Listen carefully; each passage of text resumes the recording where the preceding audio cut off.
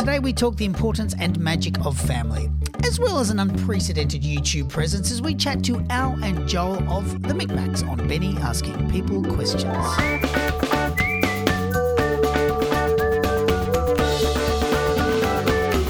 My guest or guests today kind of need no introduction, but I rarely do I get this excited about a podcast, so to hell with you all, I'm doing one. Today's guests are the Micmacs, a band that has pretty much redefined the idea of hard work. Their building of an audience from grassroots connections is of the likes that haven't been seen here in this genre since our very own Peter Coombe. Their rise and consistency is unparalleled and a genuinely beautiful example of what can happen at the heart of belief, passion, persistence, and family. Their product or brand is so calculated and exact, delivered with such comfort and contentedness, it begs the question, who guided them, or more succinctly, how much did they sell their souls for when the devil came offering them fame? They are a once-in-a-generation act, and I'm kind of pretty fascinated to have them join me here today to fill in all the gaps and give us a little bit of an insight. So, listeners, I give you Joel and Al from the Micmacs. Wow, Benny, sign him up straight away. Wow. On the book. What an intro. That was brilliant, mate. Wow. Yeah. All right, yeah, thanks for your time. I'll talk to you guys later. Bye. Take care. That was incredible, Benny. Thank you. Well, thank you very much. It's wow, I didn't realise, that obviously we work very hard at being who we are. When we perform both on and off stage, but to hear you sum it up like that, it really kind of, Joel and I were looking at each other going, he's right. Wow. Wow. Is that really what people think about? Oh my God, that's exactly what we're like. He got it so well. That's exactly. Well, I think, look, I'm quite enamored by the children's music scene. I love the effort. I'm a teacher and it's important to me, and I think it's important that we get celebrated, and I think the work you've done is quite extraordinary, and it's a whole new, there's a very defining process that defines the Micmacs that hasn't really been done before. You've sort of crossed all these genres, and you've sort of, not genres, but the way you've presented yourself moving into online and all that kind of thing. I guess before we get too deeply into it, where does it start for you? What are your musical histories, I guess, more than anything? Yeah, sure. Yeah, look, it comes from growing up in a small community in country Victoria, and basically just experimenting with music between us as a family. So, look, our mum is very musical. She is a primary school teacher. Always had a guitar in the classroom with her, and that's where it all started with us. Is from our mother. Dad is secretly musical, I think, but he would never let on that he is. He's a farmer. He's very quiet. Very, very sensitive, very kind man, but just loves the hard work of the farm and doesn't sort of give too much of himself away creatively. But I think it definitely came from our mother. And growing up and watching each other, I think was a big thing as well. And because we didn't have any guitar teachers around or no music schools where we grew up, it was really just playing and experimenting growing up on the farm. I mean, I guess the fact that your dad is fundamentally so supportive of what you do, I imagine. That's very, very much so. That's probably his creative outlet, isn't it? I mean, the fact that, he traditionally could be someone who would be a bit disgruntled by the whole thing and be waiting for you to take up the tractor. But the fact that he supports it is probably his way of going, I really respect this thing that you're doing, and I think it's really, it deserves my attention and my support. So that's great. Now, ordinarily in these interviews, there's this inedible question about when you decided to be children's entertainers. But I don't know, I just kind of feel that it's a little like asking you that question's a little bit like asking a kangaroo at what point did it decide to be a kangaroo. I mean, it's kind of just there from the start. And I guess the question for the two of you is not when you decided to be children's performers. I guess the question is, at what point did you realise this thing is actually going to be successful and now deserves much greater scrutiny or greater attention? Yeah, that's a great question. I think there was a point we knew that we loved doing it straight away. It was just an idea. It was something. There were songs bobbing around, and we all had young children at that stage, and singing, dancing with them.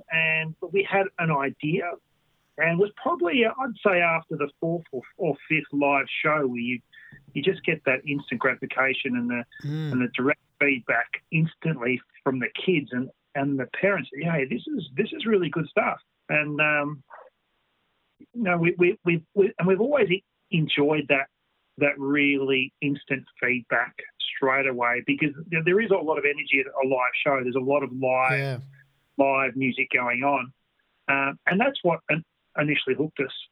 I would say, and the support that we got from our little fan base here around the Geelong area was overwhelming, and and I think that's the point.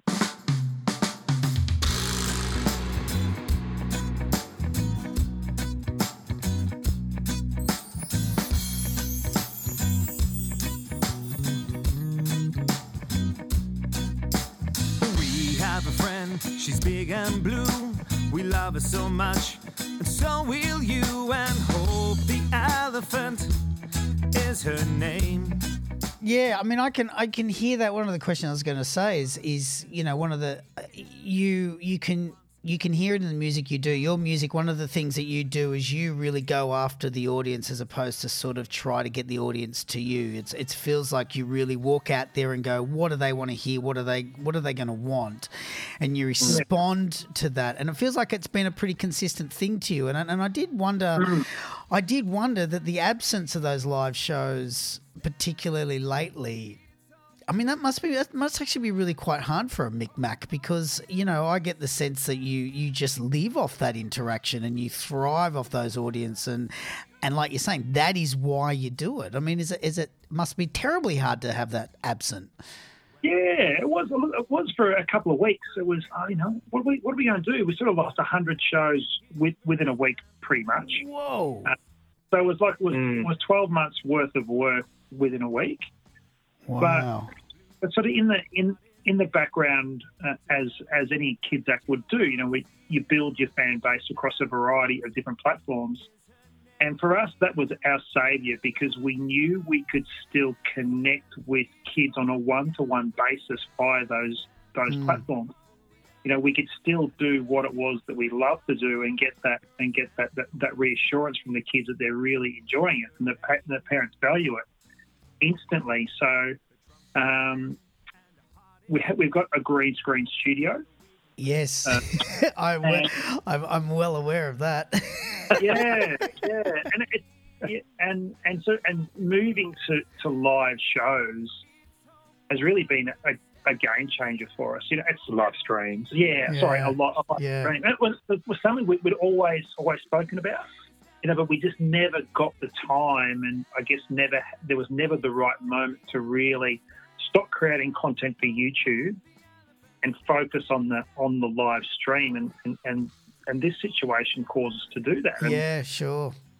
And it's something that I don't think we will let go. Oh, I mean, no, you'd be crazy to. I mean, I mean, it sort of goes back to my introduction. There's a real.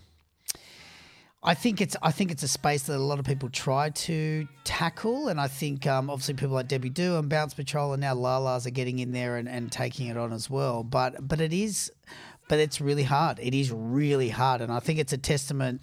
I think what's a testament to you all is that you've adjusted from this real desperation and connection from the live platform, and gone, how do we sort of keep that existing moving into the online presence? Stamp, it's Hope the Elephant. Stamp,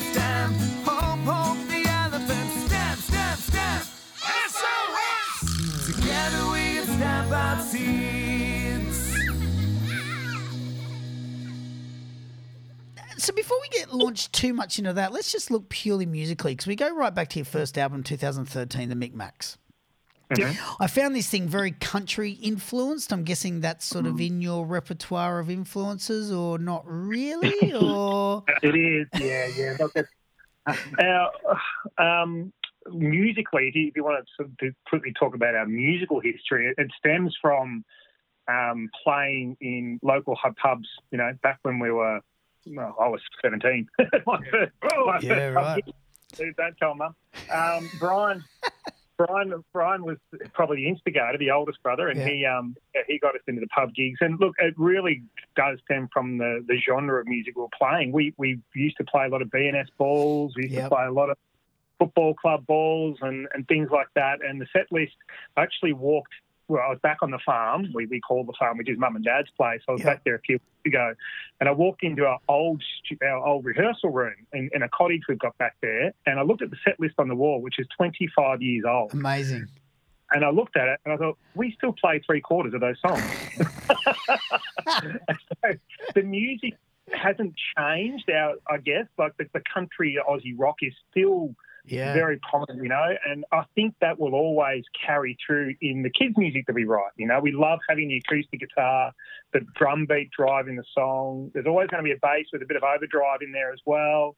And so the music is written, obviously, with our adult influences in mind, but trying to make it as engaging as for kids as we possibly can, so it can be enjoyed amongst, you know, all audiences. Yeah, well, like I got that on the first album, The Micmacs. This sense that, you know, you were taking the things you already knew and you just kind of went, well, how do we mash them into children's music? How do we just kind of adjust them so they become very children? However, I feel what I did love about that earlier, I'm like, I think Mr. Mozzie's a really great. And the Pirate song's a really great example of you started to introduce these real storytelling elements within the music, which I think was quite unique and really lovely. And I think something that sort of set it apart from clearly what you were doing for adults. You had the sense of humour to go, actually, why don't we just stop the song there and just drop in this whole section where the pirates all chant something? You know, I think that was there. But sort of 2 years later, we get to Working on the Farm. And the immediate thing I noticed about those two, the growth in those two albums is just the production and the arrangement of the songs. I felt like you had started drifting away from that traditional children's sound and you started getting bigger and fuller. Now, it doesn't mean you weren't writing children's songs, but it's almost like from that first album to the second, you realise, actually, you know what, we don't necessarily need to dumb down the presentation of the music as long as we're still keeping that child's sensibilities. Do you feel, looking back, and I mean, we are talking 5-6 years ago, do you feel there was much of a growth between those first two? I mean, do you feel that you found yourselves a bit more or started identifying what the Micmac sound was a bit as you moved away from that first album? Yeah, we do, Benny. Yeah, look, and it's something which we did recognise. We actually had that first album produced for us in a studio in Geelong. Yeah, right. So we had a producer working on it. The second album was actually produced by Dino. So he was studying advanced diploma in sound engineering. Dino is our youngest brother, by the way. So he was studying music at the time. And so Working on the Farm album was actually his project for that advanced diploma in music production. Oh, course. Great. So yeah, that was basically his first go at it. Wow. And look, Dino's influence is 90s rock. Like, he loves the Foo Fighters and he loves all that stuff. Yeah, sure. When you talk about the production of the songs actually increasing, look, there was a lot more in there, like a lot of the country guitar licks he performed, and he was starting to play around with native instruments and getting keyboard sounds in and all that sort of thing. So yeah, he was a massive influence behind that second album. That's really interesting because there's a couple of albums, like I think Sway's a good example of that would have been done very differently on the Micmacs album, and then something like Rest My Head. I don't even think that would have made it on the first Mick Max album. And I kind of feel that when you got to working on the farm, there was just a definite growth and a finding of yourself. And I think that stayed there. What I've actually really loved about your music is, it goes back to that idea that you go to the audience, that it's almost like, we've found it. This is what we do. This is what we do well. This is what everyone's responding to. And you've kind of kept that consistent feel now. Into the Christmas album, 3 years later into the Christmas album, then or the Christmas EP, then, a year after that, Play. You found yourselves, it feels like you've found yourself and you're comfortable with who you are in that sound now. Is that a fair call? It is, yeah. Yeah, you're right. You're right. And it's funny because Play actually had quite a few different producers. After Dino passed away a few years ago, we were really, really stuck for, I guess, that producer element or that producer ear over our music. And there was a lot of searching going on for, okay, so what is our sound and how do we want our music to sound going forward, knowing that Dino wasn't there to produce it for us anymore. So Play had 3 different producers on it. And if you listen to the songs, you can pick, which songs are produced by different people. Yeah. And it had, I think, we had a couple of other guys because without Dino, we lost that electric guitar polish, I guess, over our song. Yeah. So I had a cover band at the time, and I used a couple of the guys I used in the cover band to lay some electric guitar over the songs for us. So it was a real mashup of different music, different guys coming together and different producers. Yeah, it was a real transition phase for us, and like re-establishing ourselves, not as a band, but ourselves as in us. How is it going to look? How is it going to sound? How is it going to come off? It's by far the most challenging period for us as a band and as a family and as brothers. Come and sway, come and sway along with me. Come and sway, just like the tallest tree. You can sway to the left, sway to the right. We want you all to know that we're so glad that you've come to see our show. Can you be a tree?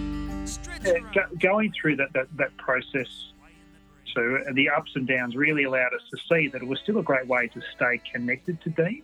Yeah, was to share his music and to keep his legacy going, I guess. Yeah. Well, there's actually that kind of leads well into the next question, because I was obviously going to bring up the tragic loss of Dean, and there's this beautiful moment in the Geelong Advisor, Joel, where you say, there's this quote where you say, it took him years and years of hard work to realise his talent, and I kind of, on face level, that kind of is a nice compliment to Dean, but it actually spoke more about, I think, you all as a family than it did of anything, because to me it almost spoke this sense that Mick Max can't exist without brothers, without the family there.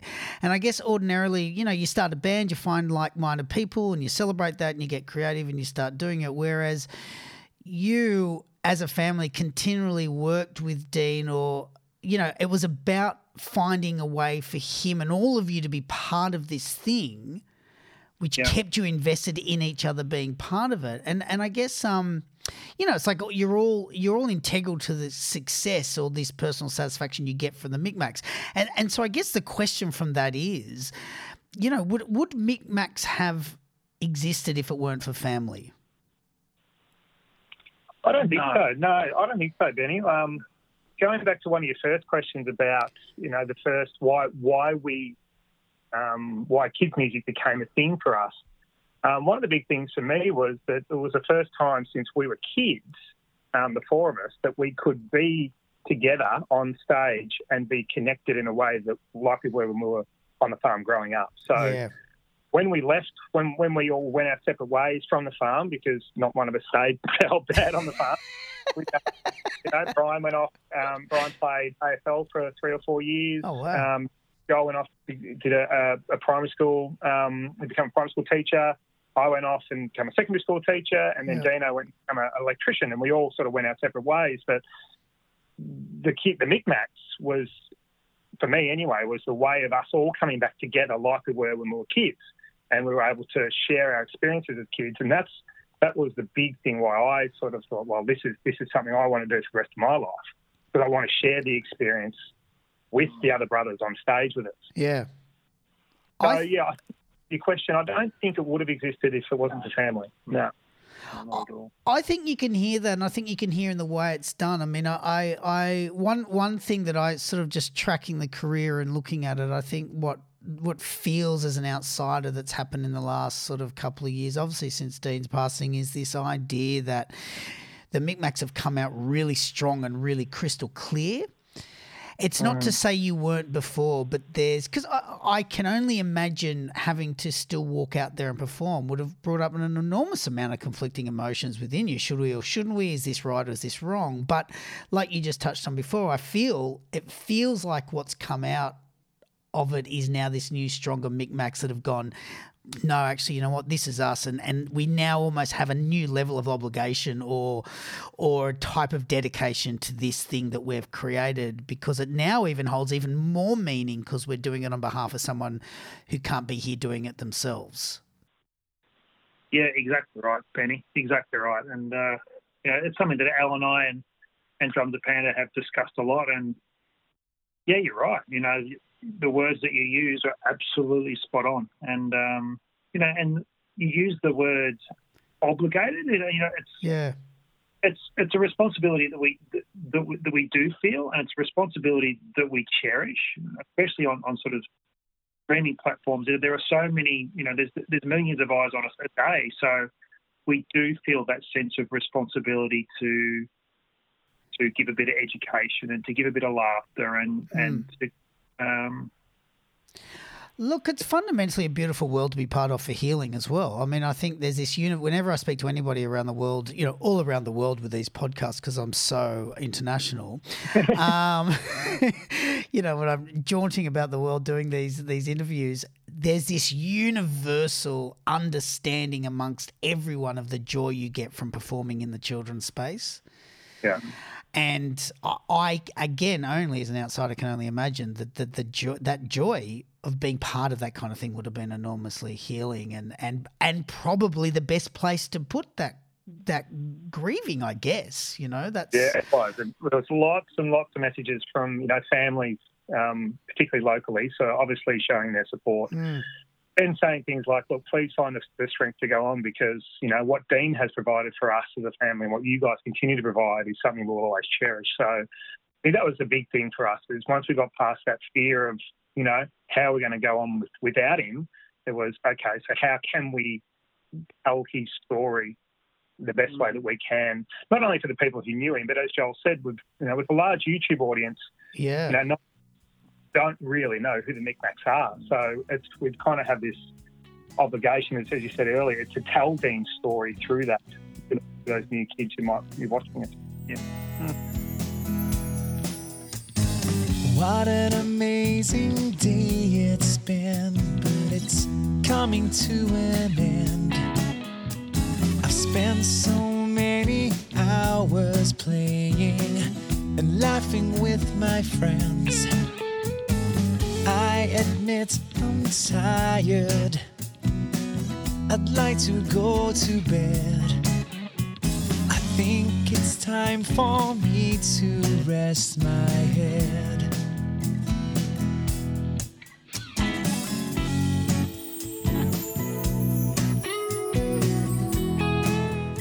Well, let's launch into that YouTube thing, because I mean, it's obviously become much bigger a thing for the world over right now because of COVID. But I mean, it's been something on your radar, or you have already been leaping into for quite a while now. You touched on it before, but this leap into the YouTube or the online platform, it's been conscious for a while, or was it a bit of a response to, that seems to be a thing that's happening, should we do it? Or See, I think, initially started off 3 years ago as a place where our local fans could go to see us more. So that's where it started, and again, like, you know, we got a great response from that, and you know, it just ticked the creative box for us again. You know, you obviously can't be on the road every day, and at that stage we just made the transition into doing the Mix full time. So we all left our day jobs. Oh wow! Yeah. So I mean, and that was a huge risk. It was stressful. Yeah, absolutely. A lot of our friends said, "What on earth are you doing?" So that gave us the extra platform to focus on and somewhere to put our creative energy.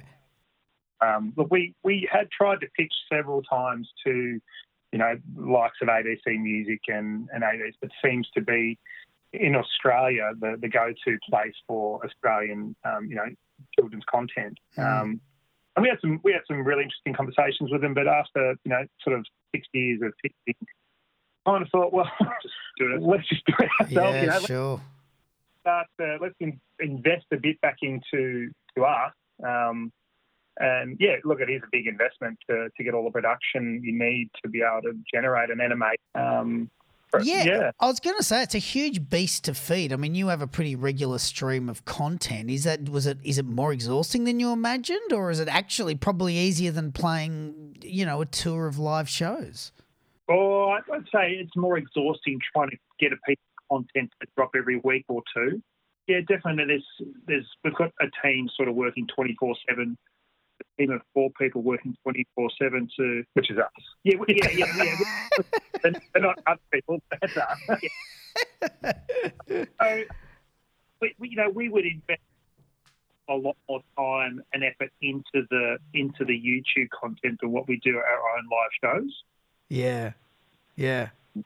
And it's just, you know, it's been that way for about 3 years. So the YouTube channel where it stands now is 3 years of continuous work, continuous research, continuous strategy. You know, we certainly just haven't put the clips there and crossed our fingers. Okay, kids, it's time to keep the beat with drums. Listen to the words of this song and see if you can play along. Here we go. But I think you can tell that, and that's, you know, when I interviewed Debbie Doo as well, and there is just a different type of understanding in that world. I think there's just, you can't, I think we have this fantasy that you just turn up, drop a track, and all of a sudden you've got 1 million views on it. But there is such a different, I mean, it's the algorithm, isn't it? You know, I've said the A word, but there is, you know, there is a way to manipulate. I mean, was that a tricky thing going, I just want to be live and entertaining children, to all of a sudden having to sit down and go, oh, how does this digital beast form itself? Like, I mean, did it, I mean, I don't know, did it initially take a lot of joy out of the content you were creating? Look, kind of, yeah. Look, we had some conversations. When you mentioned Debbie, like Debbie and Christian are 2 people we reached out to early on when we started the YouTube journey. You've also mentioned Bounce Patrol and Shannon as well, who were so helpful in understanding how it all worked. And you also mentioned at the start in the intro about selling your soul a little bit to.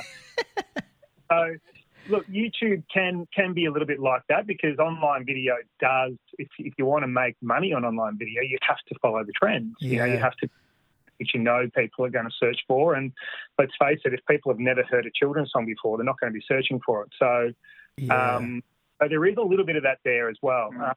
And we sort of talked about that. We thought, okay, so we want to get eyes on our YouTube channel. We need to do nursery rhyme type content. So how can we add our own spin to it? So I think the first one which we really had success for on YouTube was Old MacDonald Had a Farm.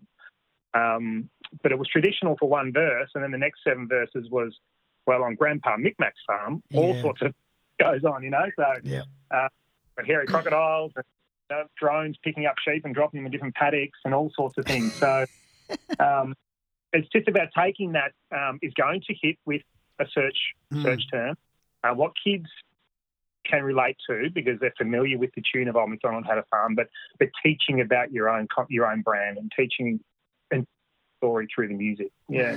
And I guess fundamentally it is about just bringing people back to you, isn't it? I mean, it is about going, it's similar to saying, hey, everyone that buys this, you get a free one of these. It's your way of going, I'm going to bring you in with this, but when you're here, come and explore the rest of the stuff that we have.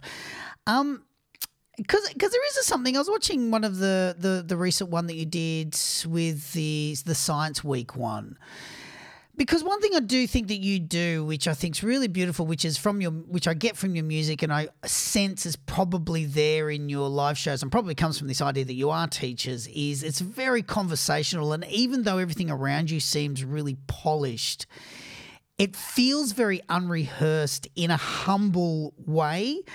Like there was a way that I watched it and kind of I was really grappling with this idea that the production seems really sophisticated with the change of scenery and all these moments of walking off and throwing water on yourself and all this sort of stuff.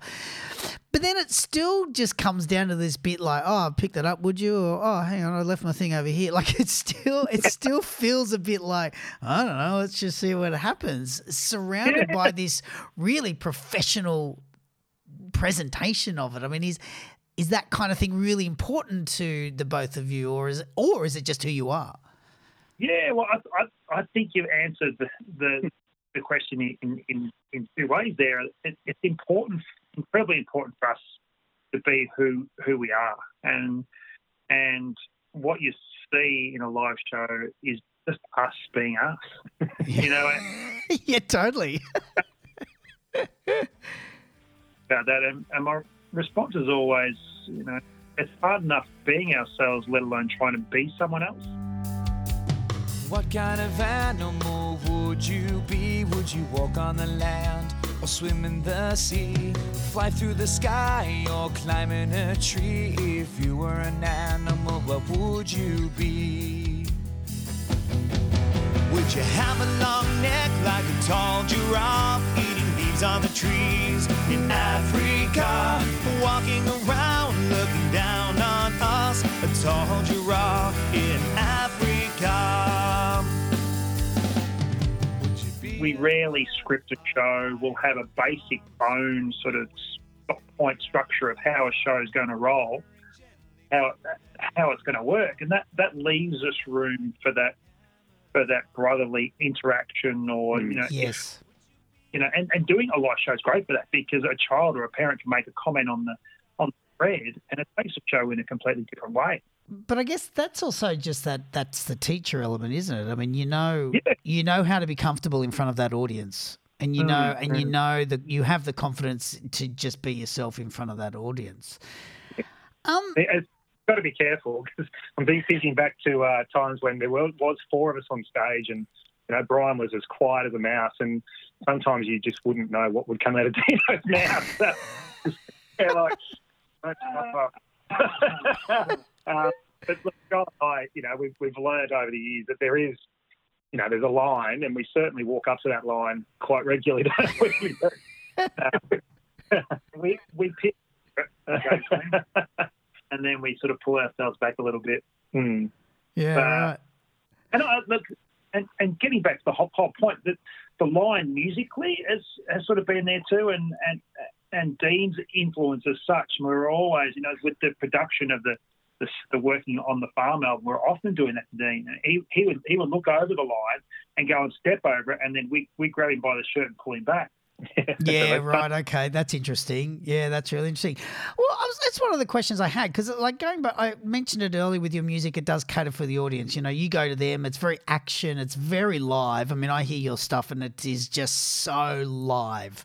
And it's something that I love about the Micmacs is it's just every song's a single, which you can also see in your releases. You obviously sort of slowly jettison the idea of albums and you're bringing out more singles, which is great. Yeah. And it lends to that. But it also, particularly when you have such demand for high content and like you're saying, you're appealing to a certain type of audience, you can fall into the trap of everything kind of having to be quite thematic the same. And particularly if you are doing singles, there's an expectation that single will resonate with the single before it and so on and so forth. Do you feel do you feel sometimes you miss that opportunity to maybe say things that you might want to say, or that you have ideas you'd like to develop that you go, you know what, I just don't think it's really going to sit in the Micmac form? Particularly with the there's been a real increase lately of children's acts that explore ideas. Teeny Tiny Stevies obviously have this real interpersonal relationship with the parents and how they speak to them. The Vegetable Plot are really championing eating and things like this. Do you ever feel like you wish you could step out a little bit of the Micmac mould and get a bit more, I don't know, a bit more personal, or a bit more, I don't know. Do you feel like there's things you want to say that you don't feel you can? I think, look, we have certainly, I think the last few releases we've done, moved away from our original story. And our story was always family on the farm, it was keep traditional family values. And through some of those early albums you mentioned, we've got a song about Granny and working on the farm. There was also songs about sharing and working on the farm told a lot of those stories that we had as kids growing up on the farm. So look, that was always, I guess, our thing, was taking kids away from, their lives and taking them to this magical place where they can run free on a farm and, they can build a billy cart out of prams and roll it down a hill, or run away from a ram who's chasing them down the paddock, or things like that. So I feel we probably have moved away from that story a little bit lately. And I think YouTube is definitely one reason or an influence behind that. Having said that, we've got a few releases coming up soon, and one probably coming out probably the next few weeks, isn't it? Which then takes us back to that farm setting. I guess, And sorry, go on.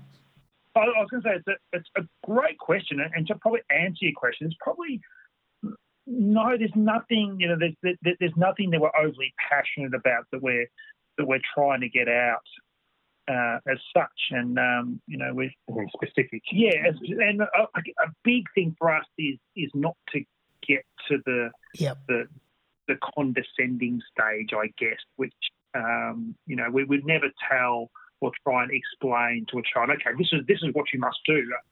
Any educational theme or any message that we'll use will sprinkle over the song. Yeah. Yep. That's a real teacher thing, I reckon, as well. It is. Yeah. Because your career is so teaching driven that sometimes you just want to go, actually, you know what, we can have some fun.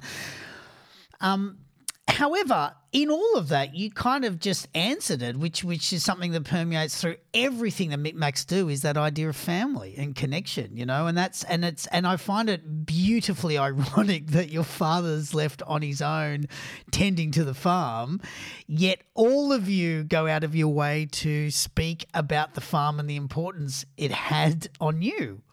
That idea of family, and I guess that is the thing that Micmacs do, isn't it?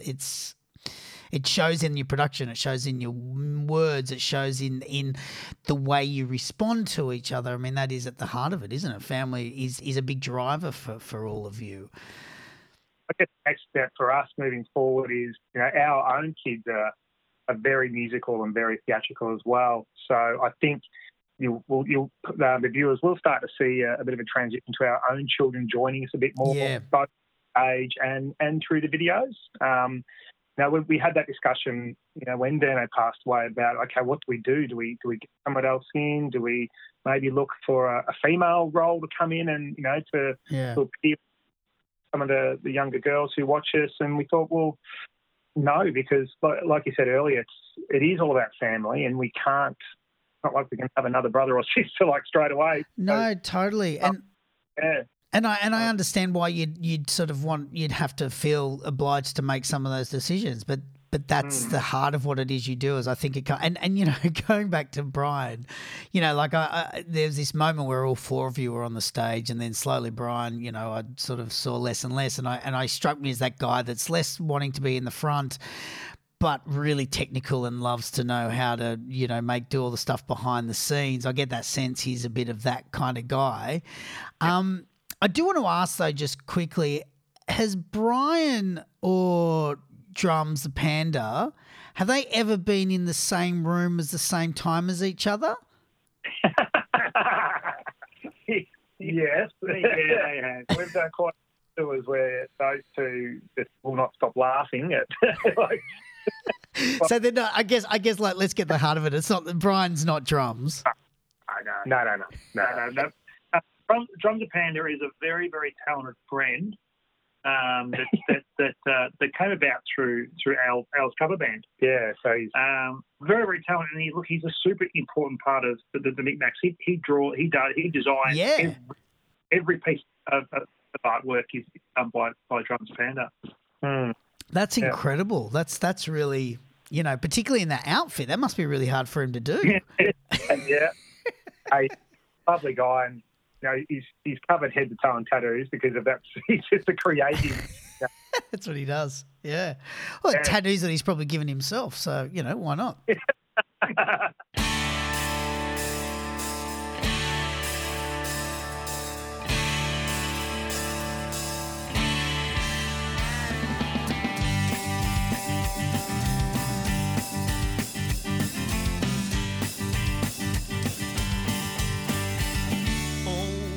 Talking about that idea of family, and I'll just ask you a couple more, then I'll let you get on with clearly having to produce about 8 hours of content by this afternoon. Going back to this idea of going on YouTube and trying to hold on to this idea of family and the Micmacs and the farm and the things that you do, there's this little moment where I think you've obviously whereas either been swept away with the enormity of it, but you released all these Indonesian episodes, which, they, to me, they look like were a lot of work. You've organising voiceover actors and things like this to produce those. Did you produce those, or did somebody approach you to produce those? We had the idea of creating another channel in a different language.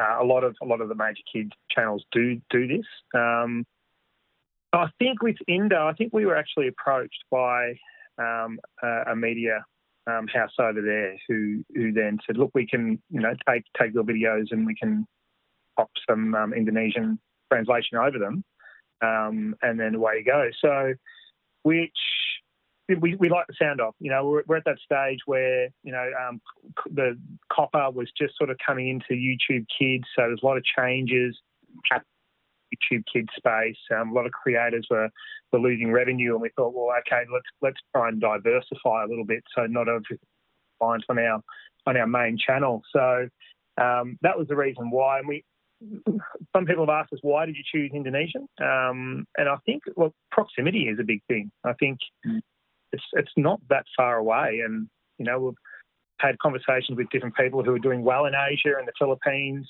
And I thought, well, it's a great audience, which is quite close. So that's why we chose that. Yeah, because I was looking at the views, and I mean, it doesn't strike me as having a huge amount of views compared to the English ones. Now, I do know English does cover obviously a much broader spectrum of countries, but then at the same time, I don't know. I sort of looked and I went, I wonder if, China's next or something. I don't know. It seemed like not an odd choice, but I sort of figured there must have been some reasoning behind it rather than a world map and a dart, Yeah.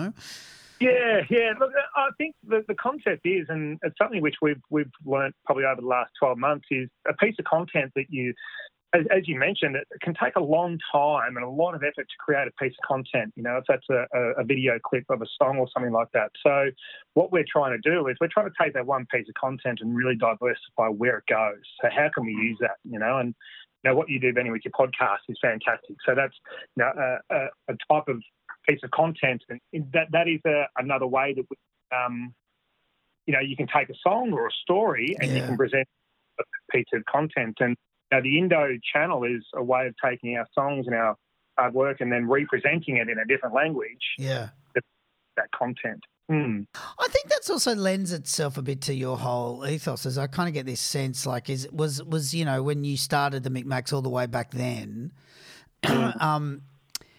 did you have an idea, or have you prided yourself in just going, you know what, the tide's going that way, let's go with it and see how best we can float within it?